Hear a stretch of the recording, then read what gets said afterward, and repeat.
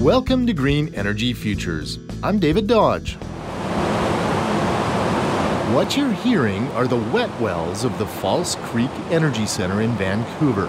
I was only meters away from hundreds of thousands of liters of flowing sewage. Yes, it's stinky, but not as bad as I expected. Yeah, that's sewage, and it's a valuable resource in these parts.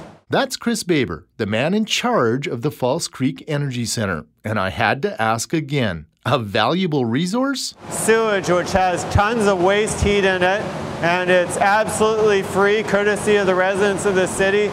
And the neighborhood energy utility allows us to recover that waste-free energy and return it to the residents of the city. Yep, the False Creek Energy Center uses the waste heat from all of that stuff that goes down your kitchen drain, your bathroom sink, your shower, and your toilet to heat 2.7 million square feet of residential and commercial space. So how does it work? It's basically a heat pump which recycles the waste heat that's in the sewage and returns it to the neighborhood for heating it. Heat pumps are very common equipment. You'll find them in refrigerators, air conditioning. This one is just adapted for a very specific purpose, and that's sewage heat recovery.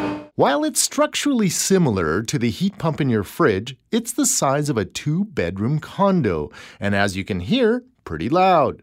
But as Baber says, it's pretty simple. You strip the heat out of the sewage and then upgrade that heat with a pump that runs on electricity. Since BC's grid is almost entirely powered by low-carbon hydroelectricity, this heating scheme saves a lot on carbon emissions. The reason why we built this system is to reduce greenhouse gas emissions.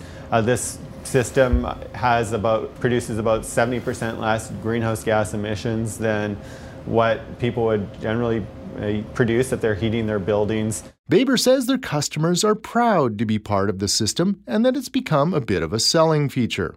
They also have a backup system, just in case. We have about 3.2 megawatts of sewage heat recovery capacity. We have about 16 megawatts of natural gas boiler capacity. And even though those natural gas boilers have quite a large capacity, we only get about 20 to 30% of our annual energy out of those boilers. But we need that capacity there for the coldest day of the year and also to provide backup so that if any one piece of equipment needs to be taken out of service, our customers get reliable, continuous heat all the time. Now to get to one of the biggest questions, cost. Right now, the system costs about 10% more than natural gas, but natural gas is currently at a historical low. Baber says this system will provide price certainty over time. Because we get most of our heating from sewage, and because that sewage is basically free, we don't have the same exposure to variations in electricity and gas prices that other heat users might have. So over the long term, we expect customers to have very stable and predictable rates. Regardless of whether it's natural gas, waste heat, or biomass that you use to heat your building, these kinds of district heating schemes are becoming more and more common. They're far more efficient, create fewer greenhouse gas emissions, and are able to scale up and out depending on demand. So just remember, the next time you flush your toilet, someone somewhere might be using that heat to heat their house.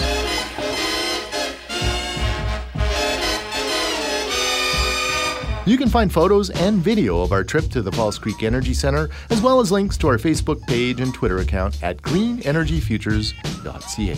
Thank you for listening. I'm David Dodge.